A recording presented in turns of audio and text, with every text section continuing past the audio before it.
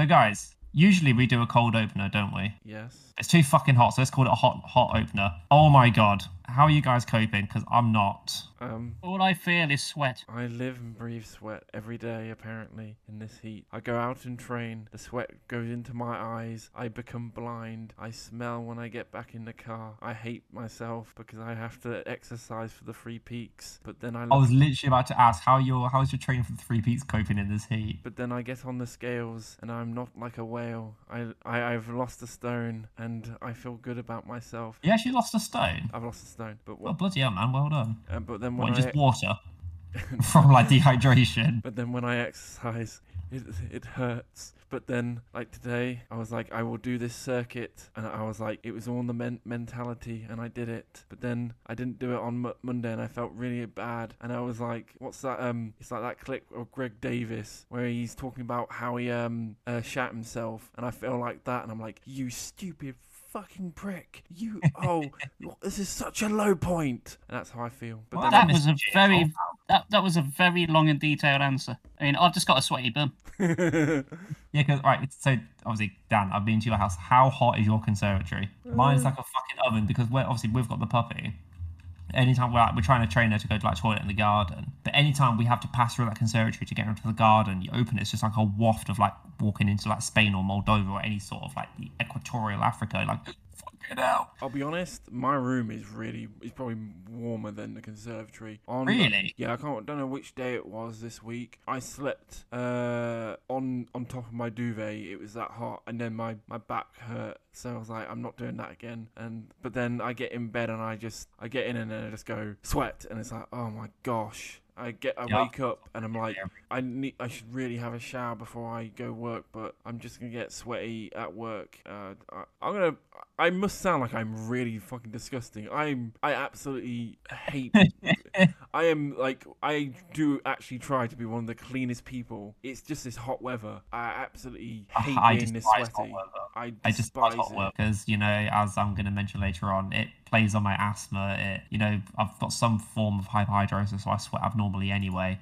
It just makes me feel absolutely gross. I hate hot weather because trying to sleep in hot weather is a mission. Cold weather, it's easier to put on layers than it is to take off layers because it only reaches some point where you start debating, do I take off my skin to try and cool down? So that's my rant. It's not a cold opener, it's a fucking hot opener rant over. It's too hot in Britain. Can we bring back the rain and the wind?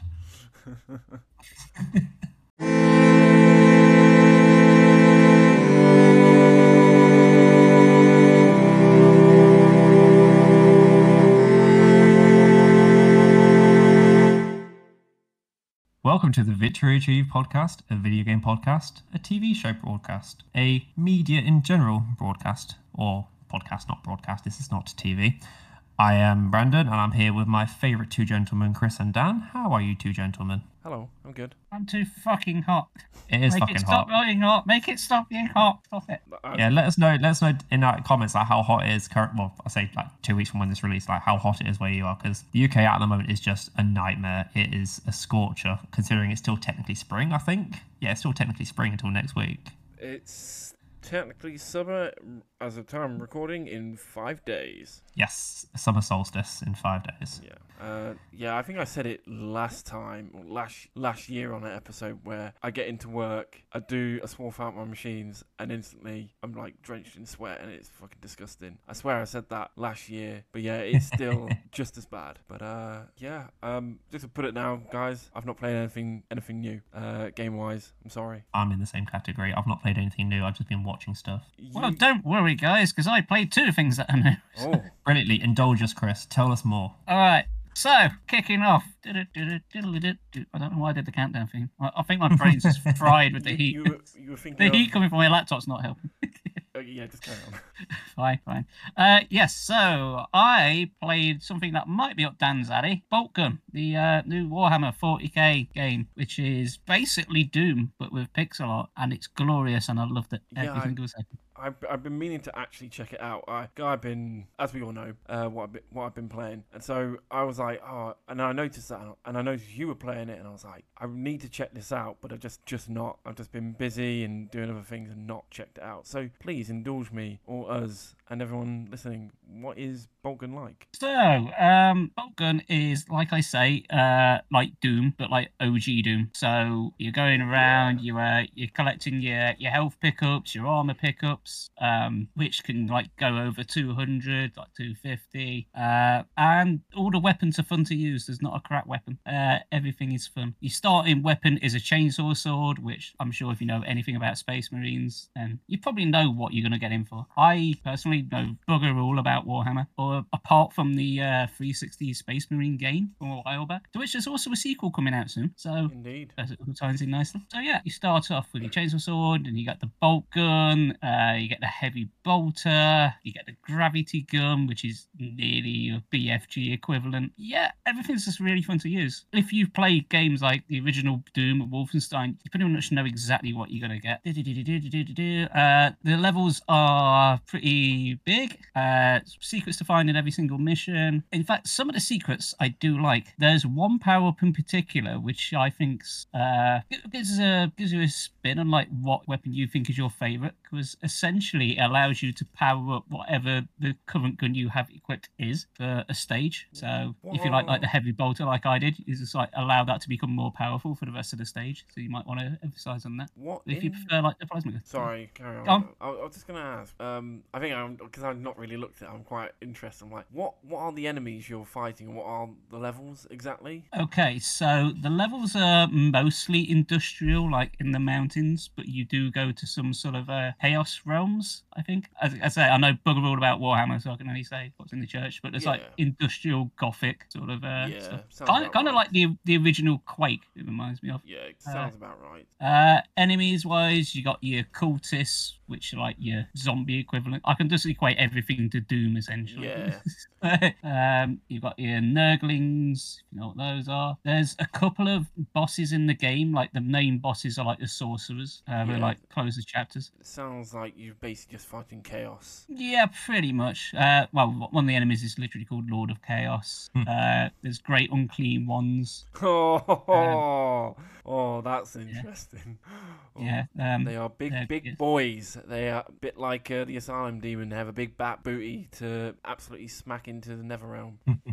They sure do. And they've got a lot of HP as well. One of my friends, he has one of these as a miniature, and I remember trying to kill it, and then I was like, yeah, fuck this, and I just went and did something else. Oh, that's cool.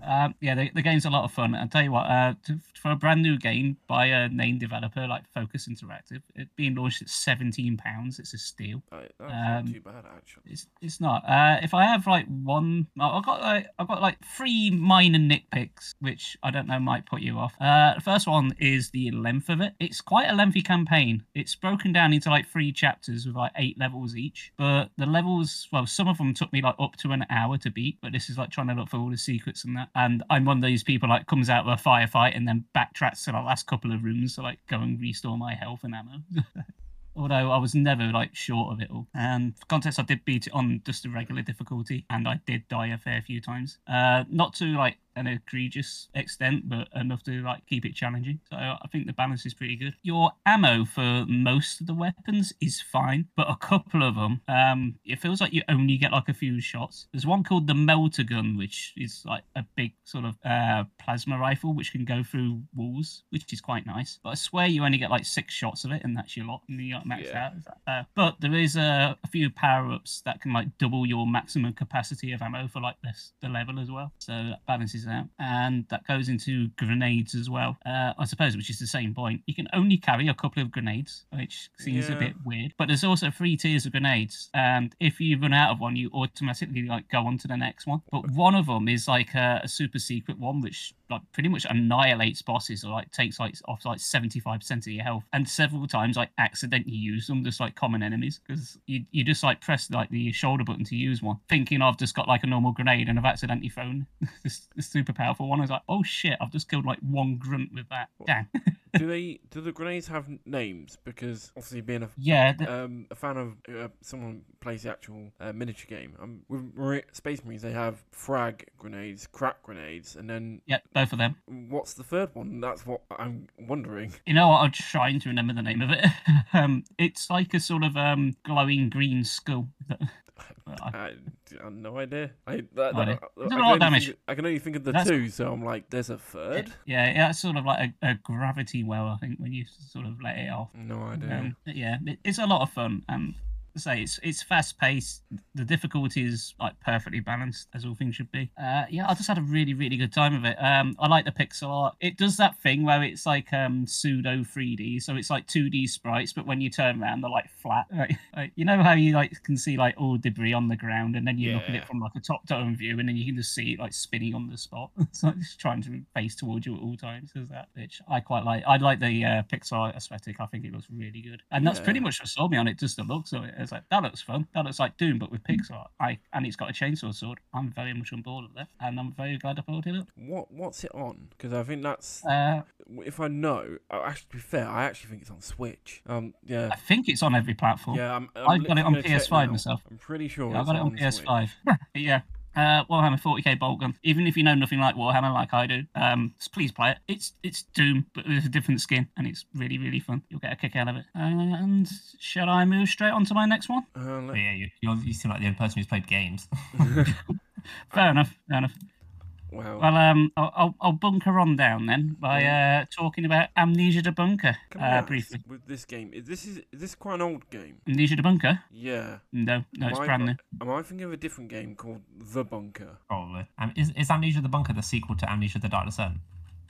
Yes. Well, it's made by Frictional Games, so it's a sequel, but all of them are like all the Amnesia games are not connected. But yeah, so I mean, like it's just basically another incarnation of those, like what? Yeah, so Bloodborne it's is. the fourth one after Yeah. like the Machine for Pigs and that. Yeah. I can tell you now, this one's really good. It's very good. So it plays differently to the others in the sense that one, you can defend yourself. You have a couple of weapons at your disposal. You have grenades and pistols and shotguns. Although I've not found the shotgun yet. And it plays more. It's more of a sandbox sort of open structure. So the setting, Amnesia the Bunker, it's the First World War, I believe, and you're playing as a French soldier who gets knocked out during the battlefield and then wakes up in a German bunker trying to survive. And there's an interesting sort of scenario going on there because not only are you not safe in the bunker because there's essentially just like one monster hunting you, kind of like Alien Isolation, but also you've got like the ongoing war like right above you. So every now and again, like the whole ground and scenery will just shake because you can hear like a bomb going off in the distance, and it's very claustrophobic as well, and quite dark as well, as you'd expect Amnesia to be. But as I say, it's more of a sandbox. So how the game's generally structured is like you have like one safe room in which there's like an item box, a generator which you have to keep topped up with petrol to keep the lights on, Oh, okay. and your one and only save point. Oh. So as the game progresses, you get a couple of key items which will make things slightly easier for you. Like at the minute, I'd say I'm about halfway through the game, and I've got myself like a gas mask so I can survive like gassy areas. I found a lighter so as a sort of portable light source, and for using certain items like Molotovs. Like you can't kill the monster as you may expect, but you can like keep it at bay, just like in Alien Isolation. Like when you get the flamethrower, it appears, you can just like shoot it in the face and tell it to sod off for a minute. But yeah, it's like open structured. Sorry, it's open structured, so you can just like pick a direction, and you've also got like a limited inventory, kind of like Resident Evil. Like you start off and you're able to carry 6 items, and that includes like your torch and handgun and whatnot. But as I say, you can just take what you think you need on a trip. And what the gameplay loop for me has been to like essentially go out and like what I call like doing a run, going out, grabbing like a few things, returning to the safe room, like dropping it all off, and then like going again. So it kind of feels like a sort of first-person original Resident Evil in a way. Or like you would like go around, grab a load of stuff, go back to the save room, save your game, put your stuff in the item box, and then go again. But like throughout the entire campaign. So, and you can pretty much choose which direction you want to go. Like your safe room's got like 2 exits, so you want to go left, you want to go right, and like your room's like dead center, and there's like several offshoots. There's also several ways of which you can go around solving puzzles. So you don't like say like you find a door, you can find it. Some of them have keys secrets you can find if you follow clues, or you could just shoot off a padlock with your gun, or if you find a brick, you can just launch that through it. It's like numerical codes, as one might expect in a game like this. But yeah, you can think outside the box a bit. So for the most part, all puzzles have like one or two solutions, and I suppose depending on how you tackle it and what items you get when you get round to it will depend on how you want to play it. But there are two things to keep in mind. If you make a lot of noise or the lights are off, the monster's more likely to find you. So if you like blow up a barrel or launch a brick for the door, you probably best want to get your running shoes on back to the save point. So like make sure your escape route's clear. You haven't locked all the doors behind you or anything dumb like that. Also, I've found out that, or I only found this after I started playing it, that apart from the key items, all items you find like ammo, molotovs, petrol, that kind of thing, is randomized. Okay. That's cool. So again, it might make you want to rethink how you tackle things. Just say you want to use a grenade to open a door, that's fine. But maybe on this playthrough, you haven't got one. There are options locked off to you. So I think it makes replaying the game ultimately will be more fun, keep things fresh. Randomizing the games are fun anyway, so to have it built in as a game mechanic just makes it slightly more interesting on a replay. As far as I'm aware, it's just a one difficulty setting, but I'm not sure about a new game plus option. Time will tell when I finish it, and I will finish it because I'm having a blast with it. The only downside, of course, I find is with there just being the one save point, is if like you've gone on a run, you've got a couple of items, and you just don't quite make it back in time before your ass gets handed to you. Yeah. You're like, shit, that's like 10 minutes down the toilet.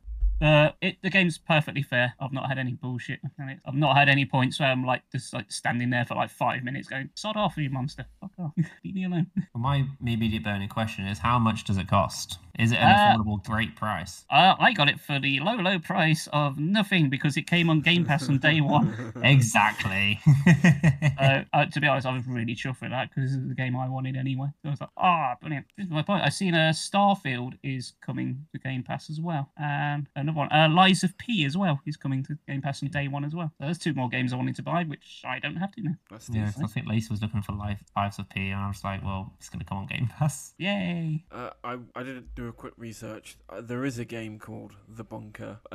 It's by a Welsh video game company. Yeah, it's not very good.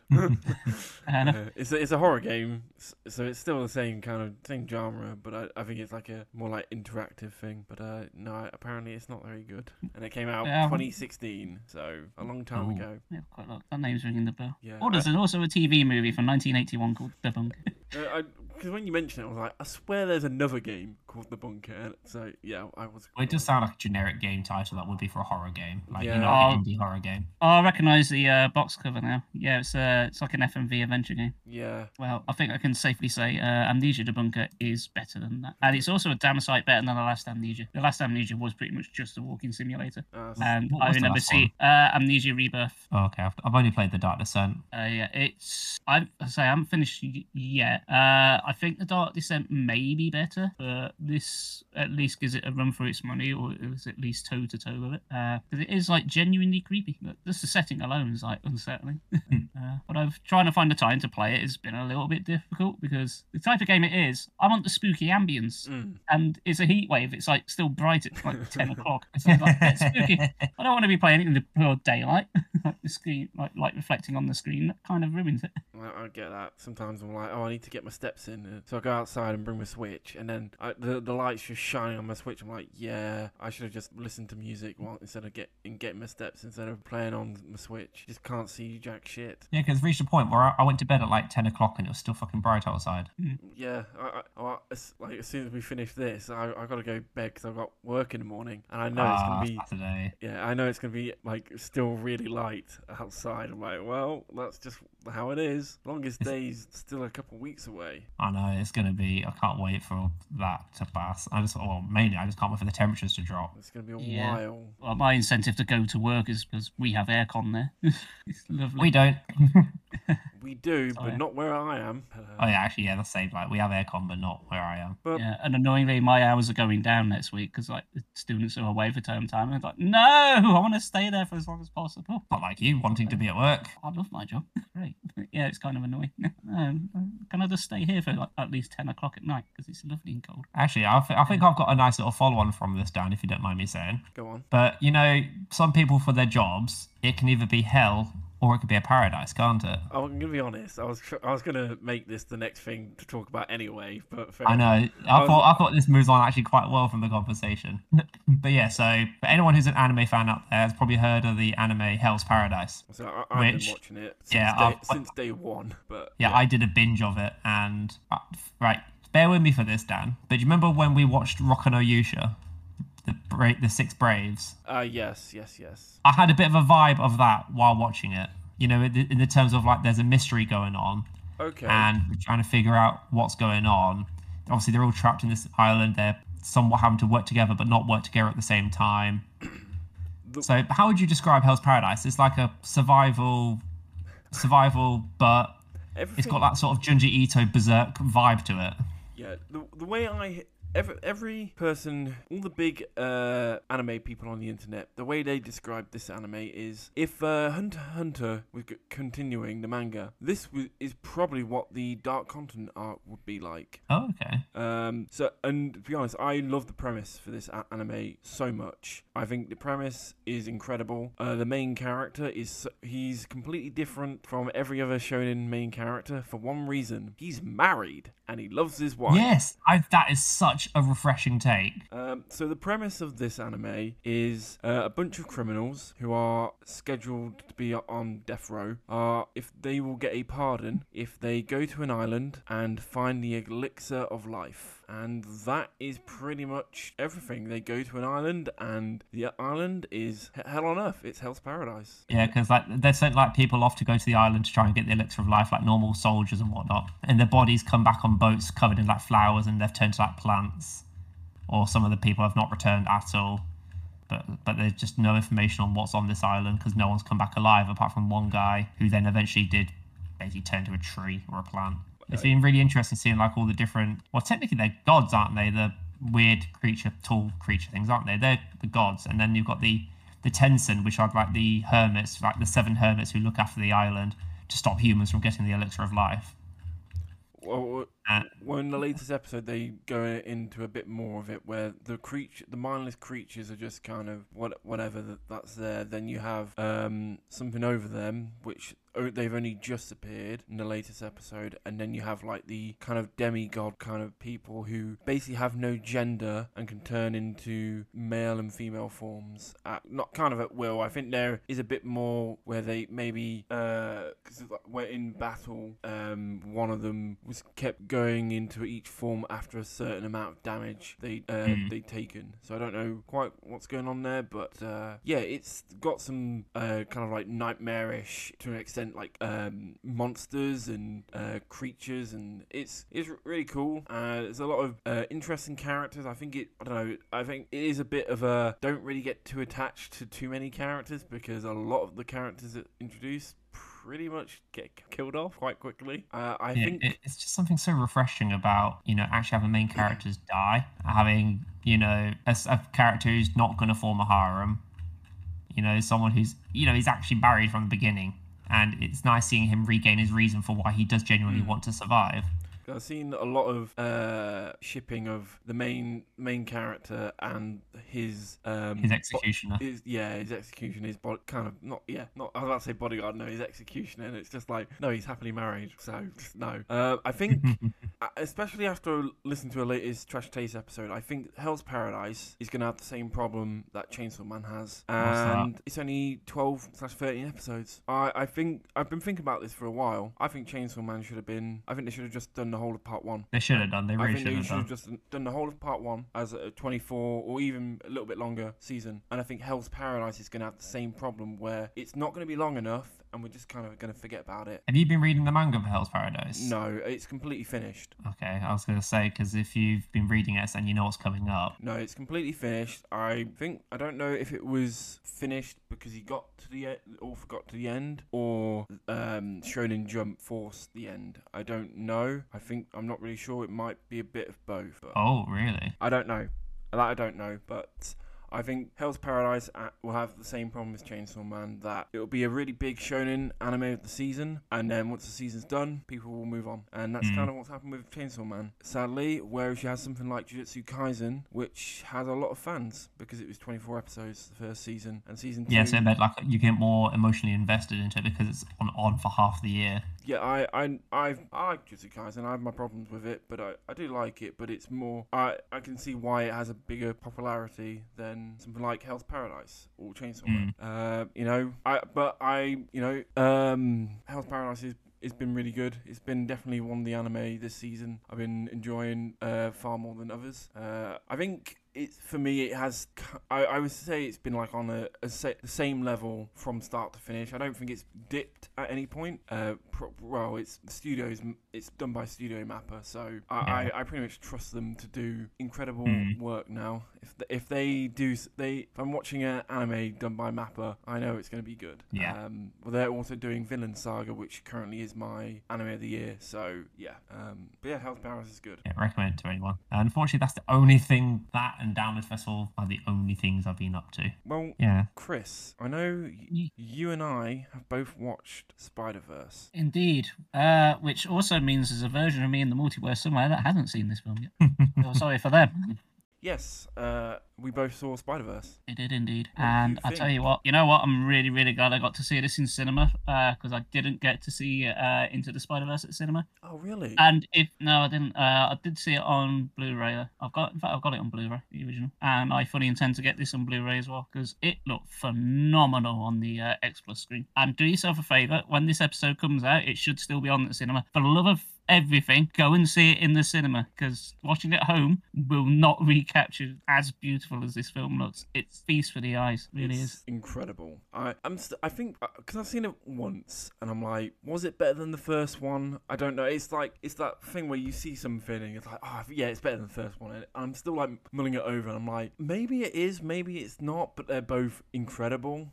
I'm hesitant to say because of how it ends. I don't know if people know or not, and I don't really want to say what you reckon. All I'll say about the ending is I kind of got I knew kind of, well, firstly it is a 2-part film, so that's what I was going to avoid. Yeah, it is a 2-part, which I actually didn't know going in. Yeah, the second part, funny enough, comes out 3 days after I'm 30, and I got a inkling of that it was a bit of a what the ending kind of was, because I follow an author on Facebook, and he took his son and his son's friends to the film, and he was like, my son and his friends got really annoyed at the ending, and I was just like, well, because they're far younger than us by a lot, so we're 3 very mature people to an extent.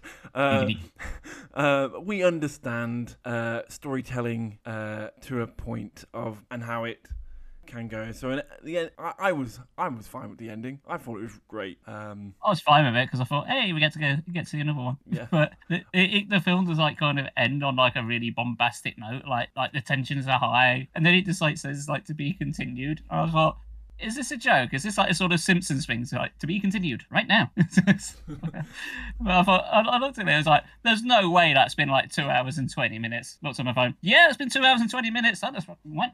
Wow. This film really went places in terms of obviously the story and a lot of the characters, but just all the little things like the cameos. I'm not going to say anything more, but there's a lot of really cool cameos, Easter eggs, and just there's a whole lot of little things that I think on a second pass or third or fourth, you'll be like, oh, I didn't notice that the first time, second time, whatever. Oh, there's that.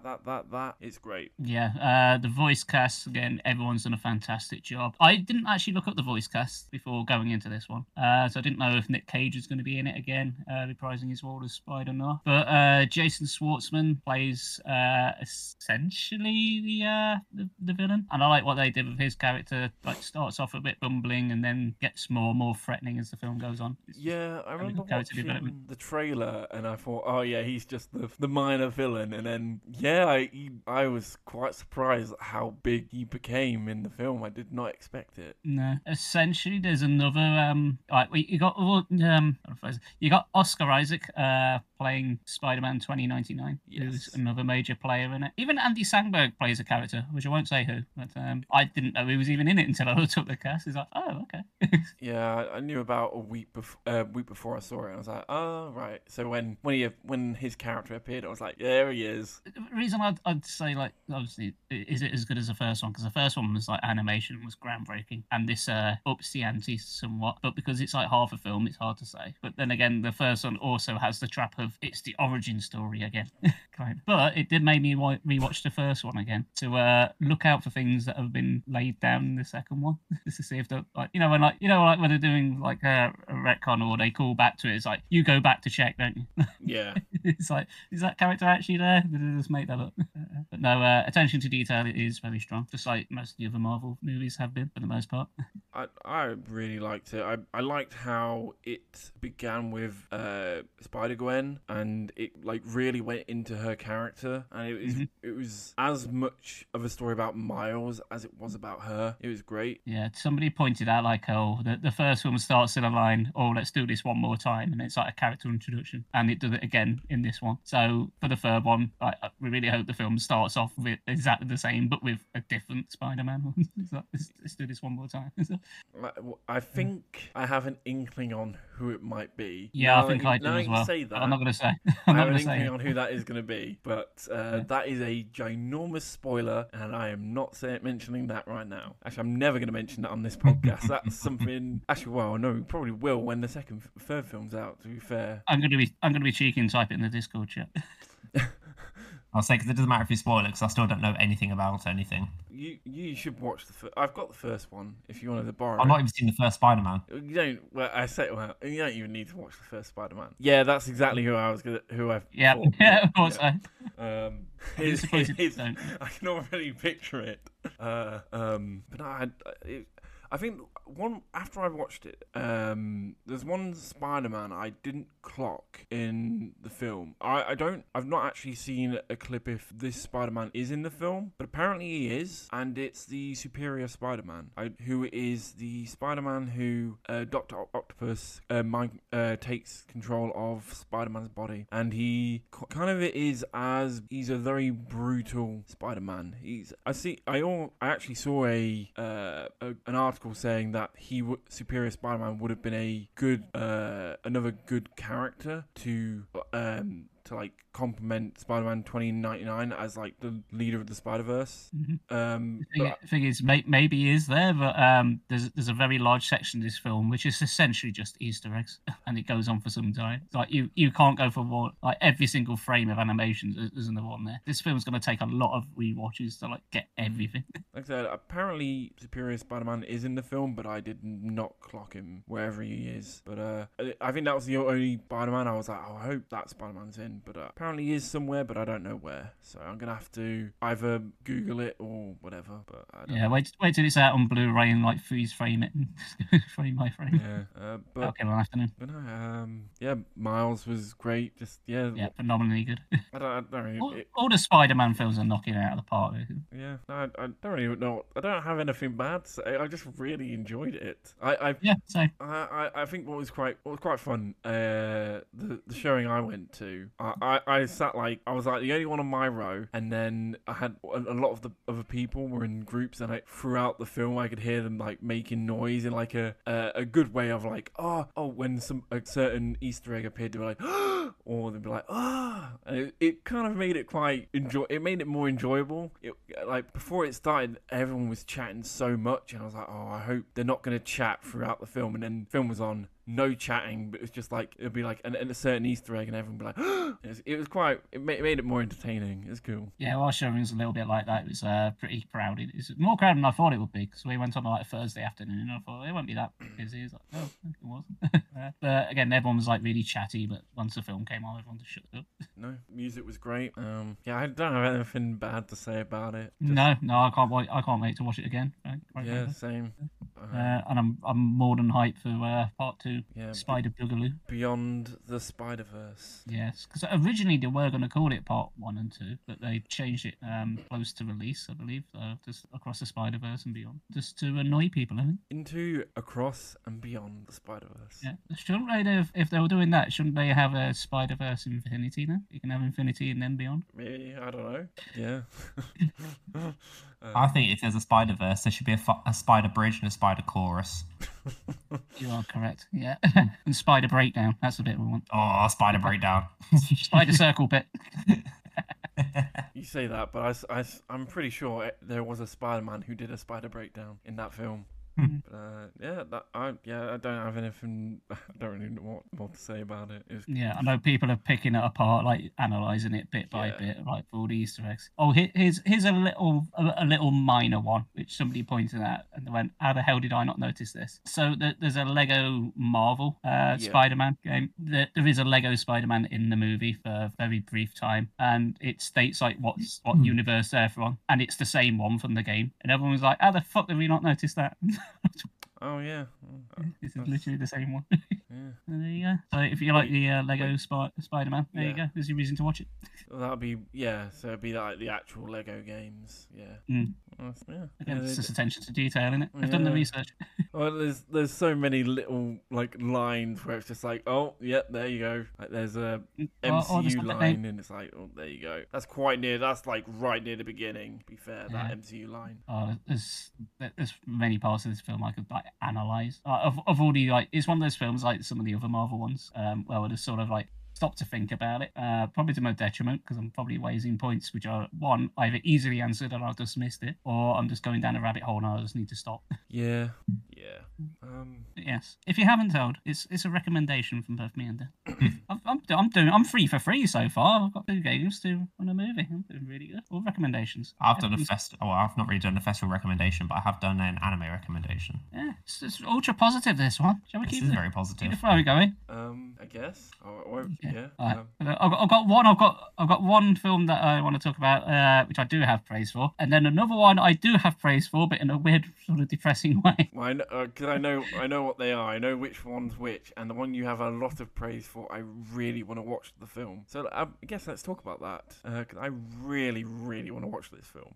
Right, let's get the obvious joke out of the way. I had a whale of a time watching Brendan Fraser's The Whale. Yeah, so this, to my surprise, came to Amazon Prime. Oh shit, really? Yeah, that's how I watched it. So you can go watch it right now. I'm literally going to go on Amazon Prime right now. Make sure it's. Did you have to pay? No, Cool. Yeah, so me and the folks watched it. Found it. Yeah, so if you're unaware, this is like Brendan Fraser's like comeback film. After like he was unfortunately like abused in Hollywood and pretty much retired for like 20 years. But he came back and won an Oscar for this film, and I can totally see why. This film is incredibly well acted. It's not the happiest film in the world, but the subjects it tackles are done well. They went to a couple of places, like topics I didn't think it would be about. Because the basic premise is Brendan Fraser's just put on a ton of weight. He's had some trauma. It's established very early on that he's essentially going into cardiac arrest, and if he didn't do anything, he's going to die like within like the next week. And then the rest of the film's just like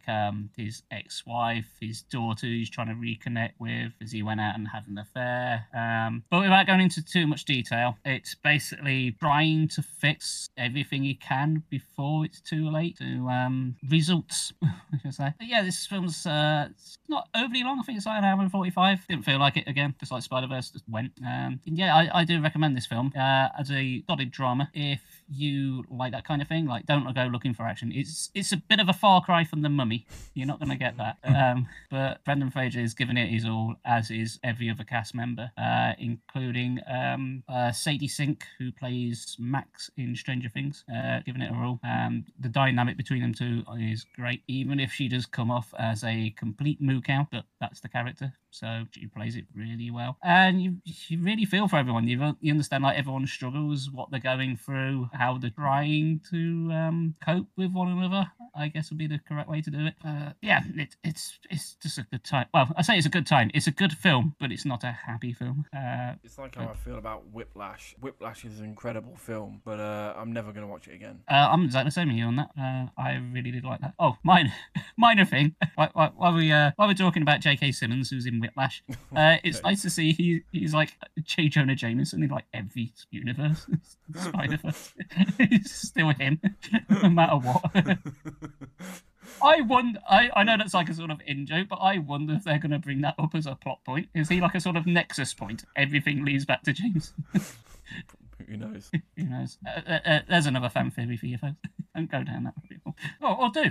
I'll encourage you. Be creative. The Whale was a great film. I don't know if I'll watch it again. Now I know what happens, but yeah, you can see why he won an Oscar for it, and I'm really, really glad he did. It's just nice to see Brendan Fraser back, to be honest, after such a long time. He's always come across as like a guy who's like really nice, kind of like Rick Moranis. He's had a very similar career thing. He was like huge for a bit, and then he sort of retired after sort of tragedy. But he's supposedly coming back for Honey, I Shrunk the Kids, but I've heard nothing about that for ages. But I hope he does as well, because he's always come across as really nice too. Yeah, even Keanu Reeves had quite a lot of tragedy in his life, although Andy Steele seems like the most wholesome person as well. Well, I'll tell you what, while we're quickly on the subject of tragedy, doesn't tie in with what I've been talking about, but I bought the new Foo Fighters album, you can tell the entire album's written about the loss of Taylor Hawkins, the drummer. It's almost like a concept album. It's not, but pretty much every song is about losing him in some way or form. I can't remember what it's called. Stellar. I can't remember what it's called, but there's a song near the end that's like 10 minutes long. That's really good. The Teacher. Yeah, I'll be honest, since I bought it when it came out, it's all I've listened to. It's one of those albums you just put it on and just leave it alone. Great. But yeah, that's something else. I didn't know where to squeeze that in, so I thought I'd do it now. Yeah, but here we are. It's the album title, and it's really good. It's my album of the year because it's like the only one that's come out this year that I've listened to, apart from Metallica's. Yeah, he had another film. Are you going to go on and talk about The Whale again? Talk about The Whale again? I don't know, because you went onto the sidetrack of tragedy. Yeah, it was going all too well and bright and positive, so let's bring it right down. To a We're gonna mode up. point. Yes, so I watched one film called Boiling Points, again on Amazon Prime, and you'll have to forgive me because I've completely forgot who stars in it. There's only one actor I know in it, and he's one of these actors that's never like really been like the main star. He's always been like a sort of bit actor, supporting actor, and I'm gonna have to look it up now because it's gonna drive me nuts. Anyway, Boiling Points came out a couple of years ago, 2021, and it's most notable for the entire film being done in one take. Really? Oh, it's one of those. Yeah, A bit yeah, like 1917. No, yeah, 1940. yeah. Although that film did have a couple of breaks in it. Yes, this one it doesn't. did. It did. Although they say it's all one take, but it did have a few. Yeah. I think it was close. I think that film had like 3 breaks in it, so they still did like quite long shots. But yeah, Yeah, because there's a bit where he gets like knocked unconscious. So yeah, that gets to the next. I was saying, imagine if they kept that bit just unconscious for like half an hour. Like, is he going to wake up yet? Yeah. You could just like now go and buy your popcorn. Now's a good time to go to the toilet. Stephen Graham, he's the lead guy who you may know from the second Venom film. Just having a look at images for this film. Or he's in The Irishman as well. With him. De Niro. Yes. Oh, Snatch. Yeah, you recognise his face because he's one of those actors. It's like, yeah, you recognise his face. He's a great actor. Yeah, it is like one of those actors where you see his face and go, oh, that's that guy from that thing. You can never remember what it is. I think he's actually he's a Leicester boy, or something. I think he has some connection to Leicester. I might be talking out my arse, but I think that is kind of correct. I don't know. Close. Kirkby in Lancashire. It begins with L, so close enough. I go into Google anyway. I don't know. Unless he lives here. Anyways, carry on. Sorry. So Boiling Point, which I'll be honest is what I'm currently feeling now with this room being the temperature it is. Boiling Point. It's now, let's bear with me on this one because I do recommend it, but only for a certain group of people. That people being those that have worked in a restaurant for quite some time. Because the premise is it's completely grounded. As I said, it's done in one take. Stephen Graham is a kitchen manager, and essentially it just follows his entire shift throughout the day. It's from issues of like overbooking.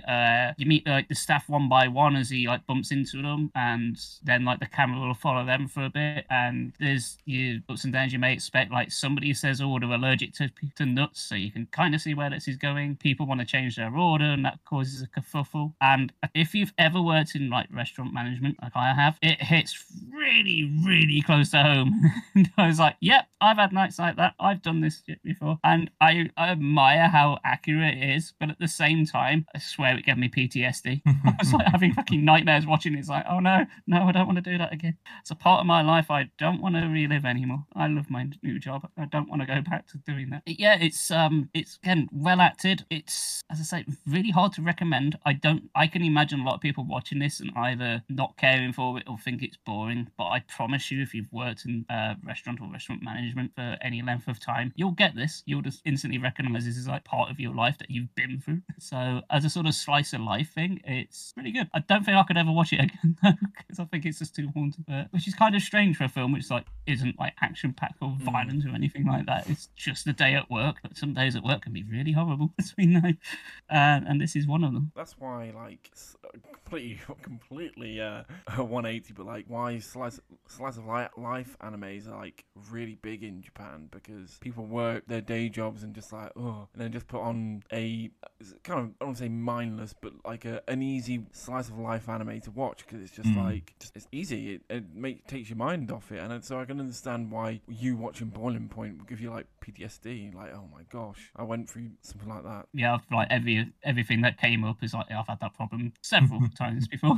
I was kind of correct. Stephen Graham lives in Leicestershire. Oh, he lives in Leicester. Yes, he lives in Leicestershire with his that's why. I knew that he had a connection to Leicester in some way. Yeah. I was discussing this film with my boss because I recommended it to her because she's done like similar work to what I have in the past. She instantly knew who I meant when I said Stephen Graham, because she pointed out, "Oh, did you know he's dyslexic?" Because my boss is dyslexic, as it happens. I'm dyslexic. Still does the job incredibly well, and apparently his wife reads all the scripts to him, and he takes.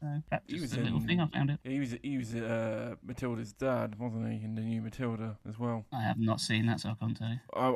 I've seen enough trailers to know I'm never going to watch that film, just because I think on what I was watching, and it just was the constant trailer, and I was like, fuck's sake, I don't want to watch this trailer again, fuck's sake. And it's just, oh yeah, there's Stephen Graham with his green hair from Matilda. There you go. Yeah, he doesn't have green hair in Boiling Point. Yeah, I don't think he would, because it wouldn't have been allowed.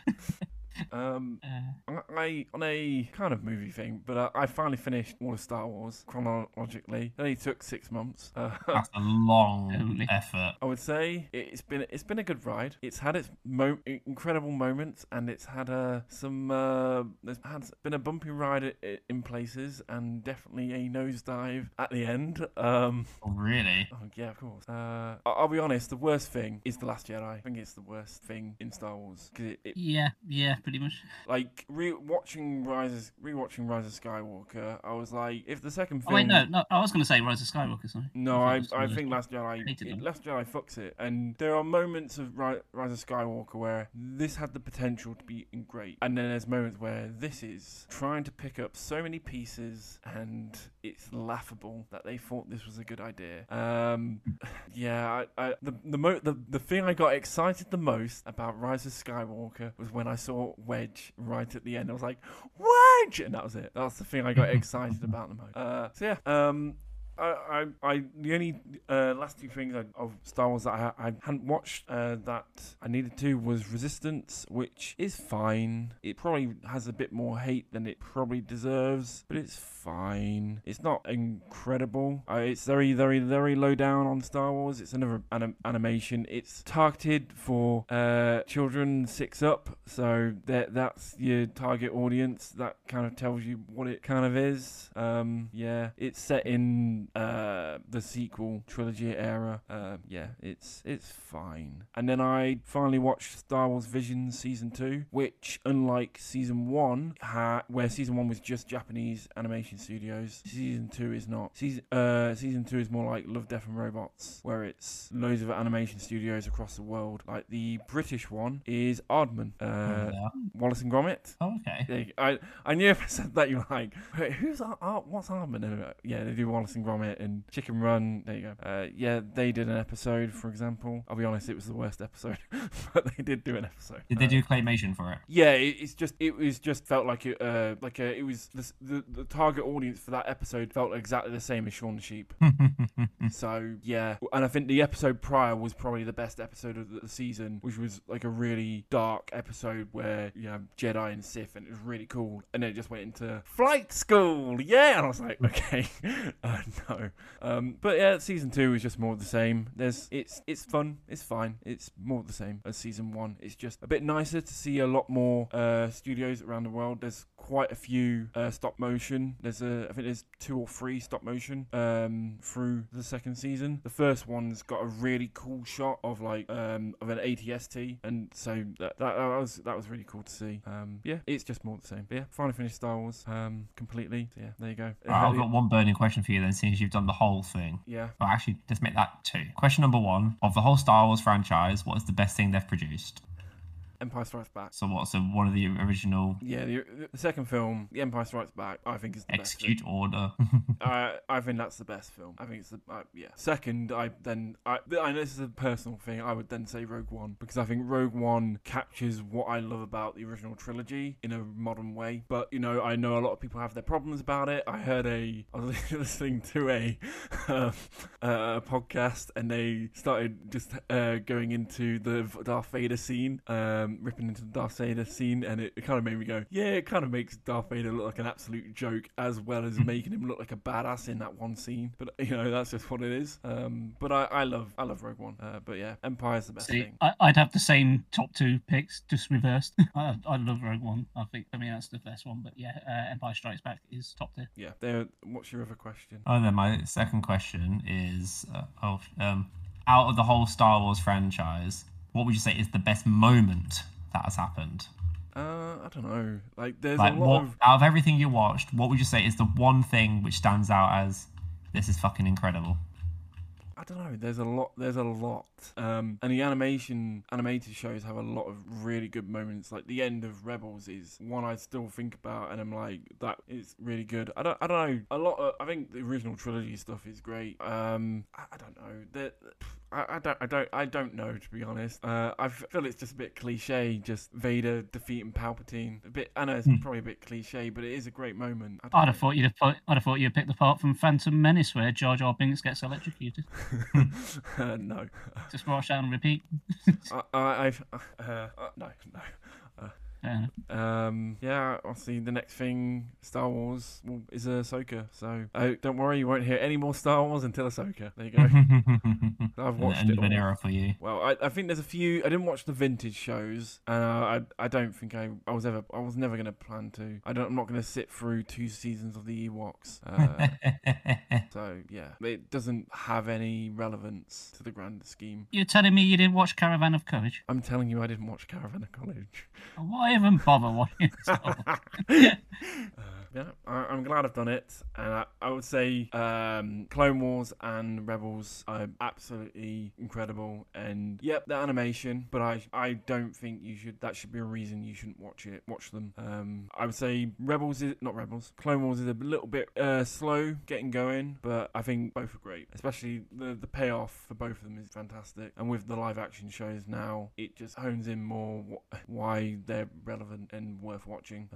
Yeah, finally finished Star Wars. It's been a good ride. I've ranked everything. I've rated everything, but that I'm not going to talk about it now. That's not important.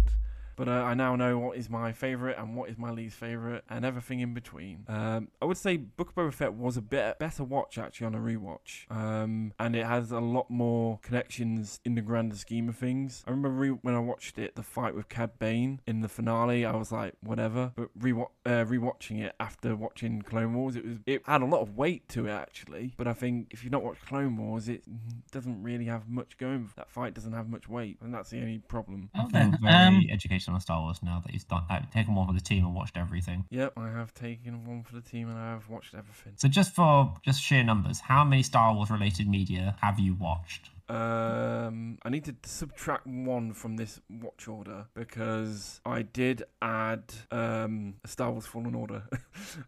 So 22.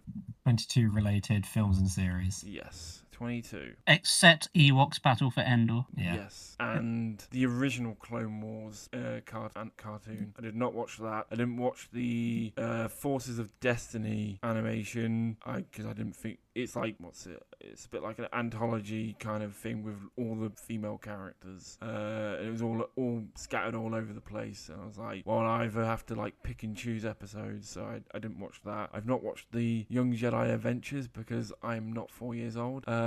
Yeah. Did you watch the Star Wars Holiday Special? No, I didn't. I didn't watch that either. Fair enough. All right then. Well, unless there's anything else, we did have one subject for tonight. Gaming topic. One gaming topic, but we think we can get this one over and done with relatively quickly. And that topic is games. Like, there's a lot of remasters out there. Like Silent Hill 2 remasters coming out soon. And honestly, we just asked the question on like Twitter. At least I did. Saying what games do you think actually deserve a remaster or remake? Well, like not the games that like were good the first time round and get remade. Like, no, which ones actually deserve another shot? What you got? I don't know. I feel like, because I've spoken about it before, how much of a disaster Rascal was, and I want to see if that game gets remade. Like, would they fix it, or should we just leave it as the broken mess it is? Well, it wouldn't be true to it if it was fixed, was it? I know, that's a shame. It's not a bug; it's a feature. I don't know if that's fair. If you like Rascal, Like, the whole point of a remake isn't it usually to fix problems to make a game better, or make them worse in the case of Saints Row and Grand Theft Auto. Fair enough. Yeah. So some ones that some people mentioned to me were Twisted Metal 2 on the PS1. I really enjoyed that back in the day. I'd love to see that like upscaled to like HT with like keep the core gameplay, but just make it look like visually stunning. How good would it look like? I've never played any of the Twisted Metal games. I played the original back in the day, and I did have a lot of fun with it. But as someone who's not into car games, I suppose it was more akin to playing a battle mode in Mario Kart. Yeah. Beat the shit out of you guys. Mm. You essentially like pick one character who drove a vehicle with like their own stats, and then just like go through a campaign which would basically one-on-one destruction, like just fight another guy, kind of like a beat 'em up game structured like that. Yeah, it was fun for it lasted. It wasn't like super long or anything. Like, you can go through each person's campaign in like 20 minutes and then just repeat through all the characters as you may expect. But it was fun. I think, and funny enough, I think there is some news about this game that maybe they're doing some. I don't know if it's a remaster or a re-release but something is actually happening with this game. But I remember really enjoying when I was younger, Croc. Legend of the Gobbos. Yes, I enjoyed playing that a lot. But thinking back, it has really janky controls. It's got tank controls. Exactly. Yeah. The controls aren't the best. I can totally see that being done by like Toys for Bob, who did like Spyro and Crash, like being remade in that graphic art style. I think there is some news about it. I think they're doing something. I'm gonna actually have a look. But so there is something that there is a new Croc game coming. I don't know. Yeah, because there was a Croc 2, but it like massively underperformed. I've never played that one personally. I've only played the first one, but I did play that a lot. But I think that was because it's one of the earliest PS1 games and a character platformer one at that. So it had a lot of marketing and focus on it when it first came out. And also, Croc. Sorry. Croc was originally meant to be a Yoshi game. That makes a lot of sense. Before the Nintendo and PlayStation split, so they took like the kind of asset they already used in the basic premise and made their own character instead. Okay, here it is. Upcoming HD remaster of Croc, Legend of the Gobbos. There you go. It was announced 10 days ago. Yeah, there you go. I knew I knew that had come, but I was just like trying to think of something. I was like, well, that was definitely one. So, couple I thought of. One in fact, it doesn't really need a remaster, this one, I'm thinking of it. I could just do with a port, and that's the old Skies of Arcadia game that was originally on Dreamcast and GameCube. You did mention this the other episode as well. I think I may have done, yeah. But it's such a good game, and I've wanted to replay it for years. It's just one of those games you think about every once in a while. It's really like to replay, but you've got no way of doing it, and it could really do with one. It's got the fan base there. I think I mentioned this the other episode as well, but I would like a really good. I think with the fan base of especially like the old style of Final Fantasy, I think Final Fantasy VI deserves like a Final FF7 remake glow up. I think, It's exactly the same. yeah, I swear we said this. Yeah. Yeah. Somebody else mentioned Silent Hill 1 should get a remaster. Silent Hill 2 is because it's the popular one. I'm fully on board with that because Silent Hill 1 is great, but it is a little bit of a chore to play now because of how it controls, and the voice acting is a bit out there. Well, I think the voice acting on all the Silent Hills is a bit out there, but that's part of the charm of Silent Hill 2. Yeah. Oh, but it's really out there in the first one. Oh, is it? Which is a shame because like the setup and tone of it's like really good at the beginning, and then they open their mouths and completely ruin it. Whereas like Resident Evil 1 was like always campy a little bit. So like the voice acting goes really well in that. It's like chalk and cheese in the first Silent Hill. But if that actually got remade like with newer graphics, and that could do really well. It seems weird to me how they jumped to Silent Hill 2 first and just completely ignore the first one. Like, I mean, yeah, again, it's popular and it's got Pyramid Head in it, but the first one's still a really good game. I suppose some of the horror factor with some of the older games is because the graphics, and let's face it, are a bit crap, and it leaves a bit to the imagination for you. Your brain like fills in the blanks, isn't it? Like if you go into a room and you hear like all this like silent cries, but you never see what it is, like you're just ever thinking what the hell it was. And even if you do see it, it'll be like so murky and pixelated. You go, yeah, I still don't know what the hell I'm looking at. Yeah. I don't know. These days, it seems like everything, all the big popular stuff, is getting a remake or a remaster. We've talked about remakes a lot as of late, but that seems to be the times we're living in. Like, if Hollywood's not doing it, and games are like pretty much, I don't know, so the games are remasters or reimaginings in some way or form. Yeah, it's just a shame because there's a lot of like non like mainstream games which were an absolute joy to play. Like I've got a fond, like I've said this many times, but I would love to be able to replay Buck Bumble and Armorines if they could just get it to play a bit more smoother and not have the Rumble definitely. Pack feature. Well, just make them available in the first place. Like, just put them on Nintendo Switch Online. Yeah. Because those games would be so much better to play if you've just got save states or more checkpoints. Yeah, because it's the whole problem with those games is the Rumble Pack. Like, you can't save without the Rumble Pack. Yeah, and it's kind of bollocks. I mean, I think one thing that would be a good laugh is like, imagine if they remade that South Park game, but now with all the extra stuff. Well, it's technically not a remake then, it's a brand new game. It's just like an update, but that'd be pretty cool. Yeah, I mean, a lot of the older games, particularly around the PS1 era, which a lot of the remakes we suggested have come from, do tend to suffer from trial and error gameplay. Yeah. So, cause again, that's from an era where game rentals are a thing, so they still make the games difficult on purpose. So you'll be playing it again and again and again. So to be able to play like some games with like save states, you think, oh, these games took me like took me like months to beat, and then you realise the game is only like 4 hours long if you know what you're doing. Yeah. I don't know. I can't really think of anything. I'm trying to think of older games.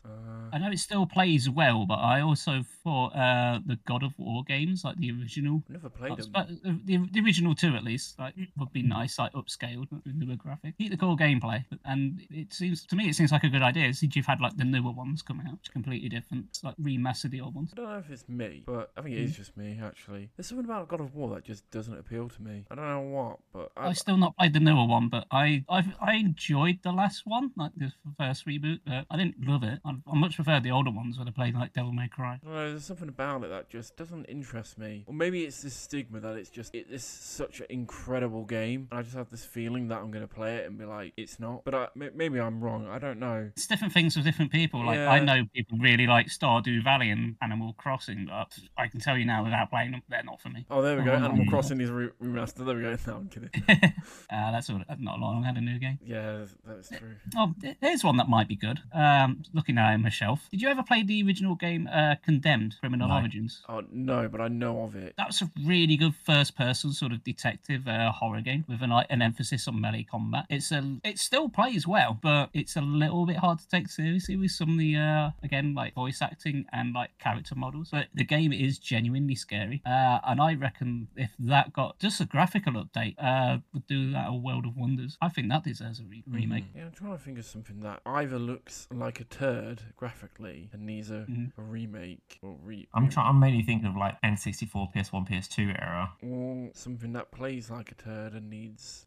But I think we said this before. I don't really own bad games, or if it's bad, I just get rid of it. That's my problem. Well, as I own some games that I think the consensus are they are bad, but I still like them. I still like Star Fox Adventures. I don't care what people say. I enjoyed that game. I still like Final Fantasy 13, despite a lot of people saying it dog Bad shit. because it's bad. I own it as well. It's an eyesore on my shelf. I don't know why. I'm not going to say it's definitely middle of the road for Final Fantasy, but I enjoy it, even if I do look at it occasionally and think, oh, maybe I ought to play that again. Maybe it's not as bad as I remember, but I just know the moment I put it in, it's like, oh, I remember why I stopped playing. I beat it. I've beat it 3 times.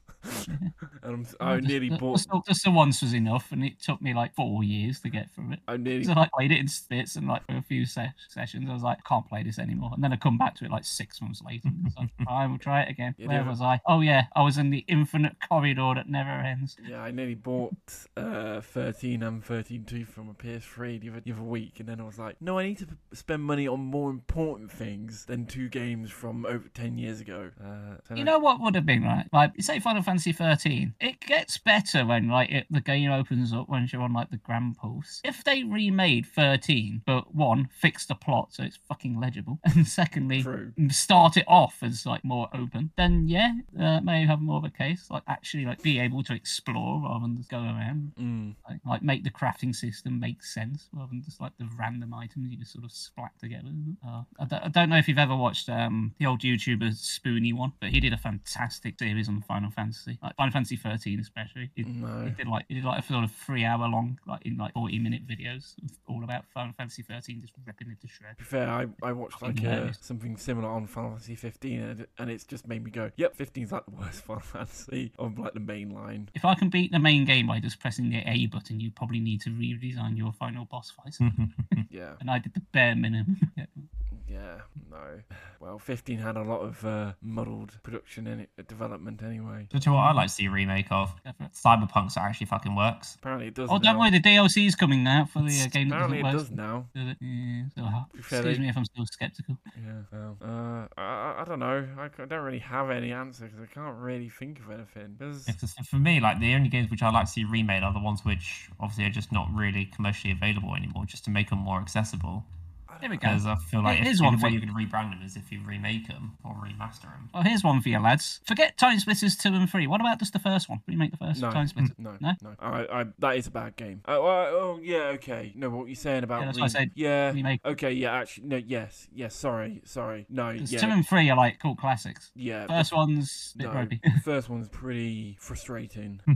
Yeah. If you like, you fixed like the difficulty balancing in it and made it a bit funnier, like the following games. There's like no story. It's kind of easier playing 2-player because the difficulty is very hard. Yeah, there's like no checkpoints at all. It's like do the whole level in one go. I think so.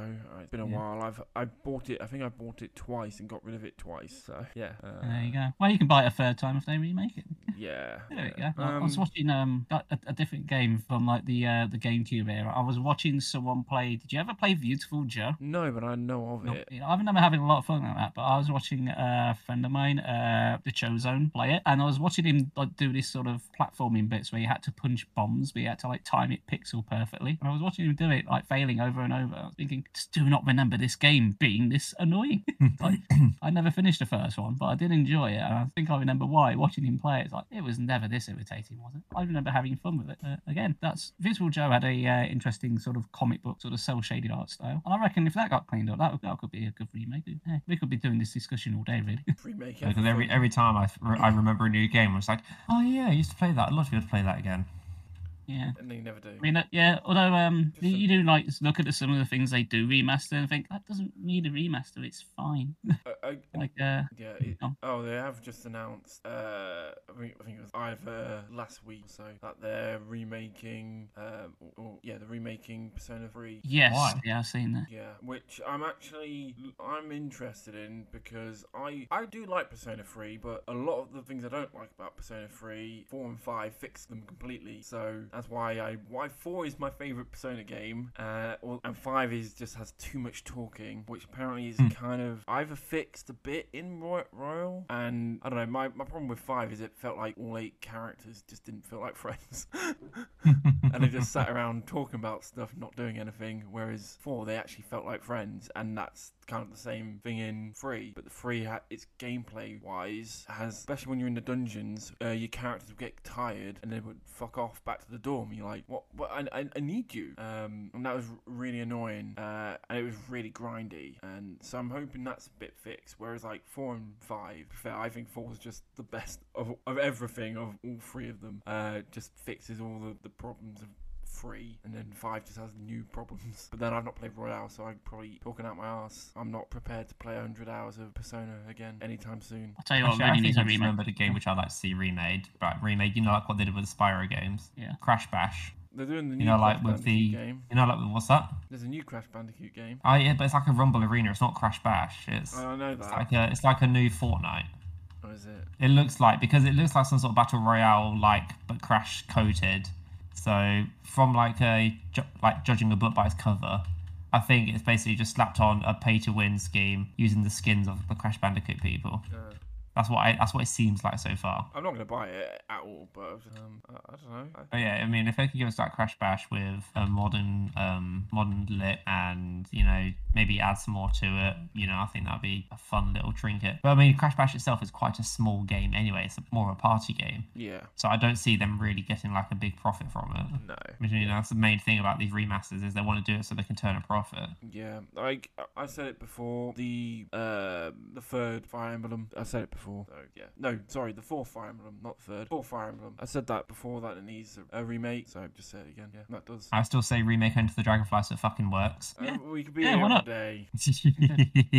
You know what needs a remaster? Skyrim. That really needs a re-release. Yeah, I think that does. I think we need another re-release of that, and Dark Souls as well. I think. Oh, definitely Dark Souls. Yeah. Elden Ring, mate. That needs a remake. Now, if you want a hot one, Bloodborne, give us 60 frames per second. You know what? Do you ever think when a new game comes out, do you think, you know what, I'm just going to wait 20 years until they re-release it when it might work and all the DLC is available in Game of the Year edition? No. No, I don't. Sometimes I think about it. Like when something like Borderlands 3 comes out, I was like, well, I'm only going to add DLC to it, so what's the point in buying it now? I may as well wait till there's like the next port. I don't Game of even the played the Year DLC for Borderlands 3. Neither have I. Good Borderlands. Wish I Never did. played Borderlands. Oh, I'm doing a Borderlands challenge tomorrow. I noticed. Yeah, I'm looking forward to that. I had to do an entire playthrough just to do it, because I can't do it in like the base game. It's only something I can do in like New Game Plus, which I didn't realise when I said agreed to it. I just assumed I could get a certain weapon I was after, only to find out I can't. I was like, oh, well, I've said I'm doing it now, so here we go.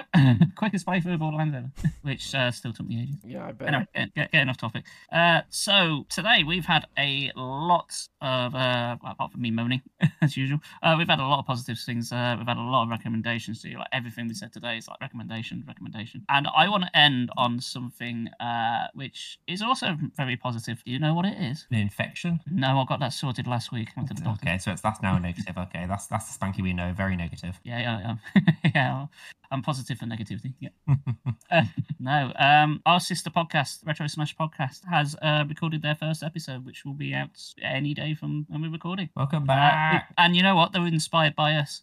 They really wanted. They've been listening to us, and they really wanted to give it another go. So they have. And fair play to them. And apparently, according to Weldy, who I was talking to last night, name drops our show on their show. So I think it's only fair we return the favour once more.